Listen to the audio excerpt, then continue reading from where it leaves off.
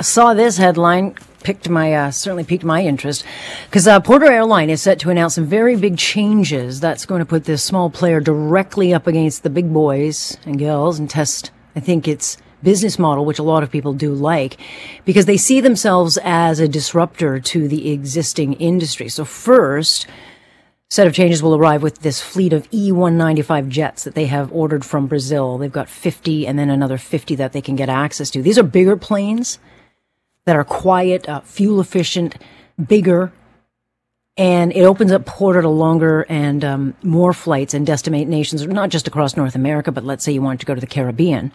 They won't operate at Billy Bishop, but instead at Pearson, which puts Porter in direct competition with the big airlines.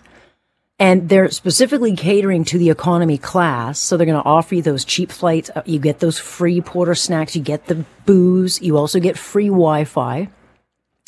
And then these planes are the 2-seater planes. They don't want that middle seat. They think that's the game changer because that is what people want. They want to sit together, have some free wine, have a little nibbly, and pay cheaper rates. Let me bring in John Gradick to this conversation, faculty lecturer of supply chain logistics operations and integrated aviation management over at McGill University. Great to have you, John. Hi, Alex. Nice to be here. All right, so I think the first thing that came to my mind, I mean, the thing I think most people love about Porter is that you don't have to go to Pearson, but that you get that kind of small feel when you go down to Billy Bishop, and it's just very convenient. And so it's a bit of a risk, though, is it not, for them to go out to Pearson? Well, I think it's a risk. I think that they're trying to figure out if they're going to bring in these new jets, and then those new jets cannot operate at Billy Bishop. So if they are really going to be part of the Canadian, a larger Canadian landscape in terms of air, services, they have no choice but to really operate out of Pearson. So it's a fact that that fleet is going to be based in Pearson. So they're going to have to play the game and join the big boys in playing at Pearson. Yeah, look, there's some really good opportunities here because they have 2,000 people on their, their payroll now, but they're going to have to hire, another 3,000. So 5,000 people over the next couple of years, they'll see a lot of changes.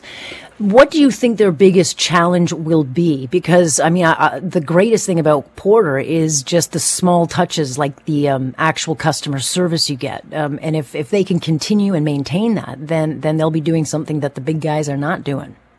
Well, there's two things. In my view, one is going to be competitive response. Like the other guys are not going to sit back, relax, and let Porter do its thing in terms of the service levels and the amenities that they're offering. So there's going to be a competitive response for sure. And, that competitive response usually translates into price. And, are you willing to, in fact, pay more, potentially, for the Porter product, whether it's Porter Reserve or Porter Classic, than you would pay on some of the other carriers' economy services. So it's going to be a question of how they price the product and what is it that they're going to be looking at in terms of the amenities and all of the traditional stuff that you've come to love and enjoy about Porter. The question is going to be how effectively are they able to manage their costs so that they can, in fact, offer that level of service. Tell me about these planes, the E195 jet. This is a Brazilian model of plane. Are they the first to bring this into the market? Like, what is so special about this particular jet, and why would Porter go with that than, let's say, like a big Boeing type plane? Well, I think that, the E195 E2s is the latest generation of Embraer airplanes. Embraer is a small player in the big scheme of things when it comes to airplanes behind Boeing and Airbus. And I think that Embraer is trying to basically break into the North American market with this new generation airplane. It is a nice airplane. It is a comfortable airplane. It looks great in terms of the interior layouts. 2x2 seating, as Mr. Deleuze has pointed out, no middle seat. And so, you are going to have a very interesting ambiance on board the airplane. And from an operating perspective, it is an airplane that is much more fuel efficient than anything that Boeing has. And it's quieter and has less emissions associated with that airplane. So I think the choice of the airplane is right. The question is, can Embraer deliver? And that's the question we have today because everybody's got supply chain issues. It's got issues with parts, components, and Embraer is not immune to that. So it's going to be a question of can Embraer deliver the airplanes that Porter needs to basically present itself a interesting Canadian product.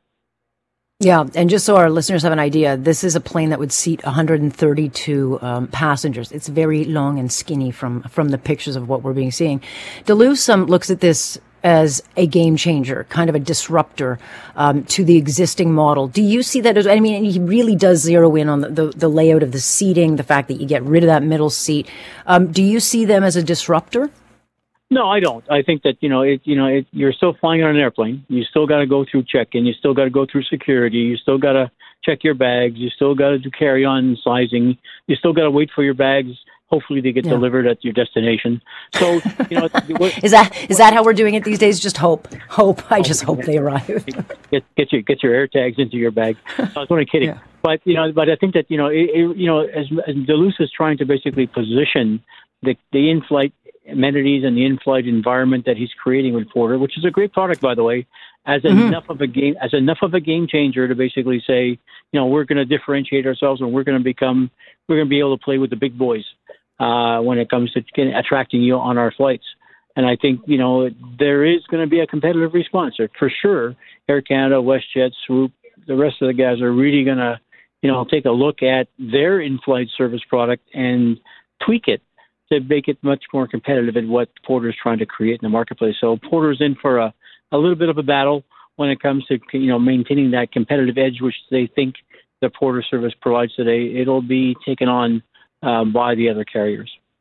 Yeah, I think part of the battle then will come down to brand loyalty. I mean, people who fly Porter generally love Porter, so they're willing to kind of stick with that brand. What's their biggest threat then? Is that the others stack up against them and kind of price them out of the market? Because bottom line is, if I have an option, John, of going Porter versus Air Canada, I mean, it's an easy pick for me. I'll go to Porter because they don't irritate me as much as Air Canada. So I think a lot of people would probably think like that. Yeah, but would you pay $100 more to fly on Porter than you would on Air Canada? For the free peanuts, maybe. I mean, maybe. Yeah, maybe, I guess that will be it. But look at the fares. Look at the fares that you have on Canada. You can go from Toronto to Calgary round trip in January for $130. $130 round trip, on Flair or on Lynx, and $200 round trip on Air Canada. Porter comes in at $400 or $500. Is that a competitive product? Is that going to be enough of a product in terms of the Porter service and the Porter, ambiance that you have? Is that enough to drive people to fly? On the Porter E2s with that much of a fare differential in the marketplace. And I think that's going to be the issue.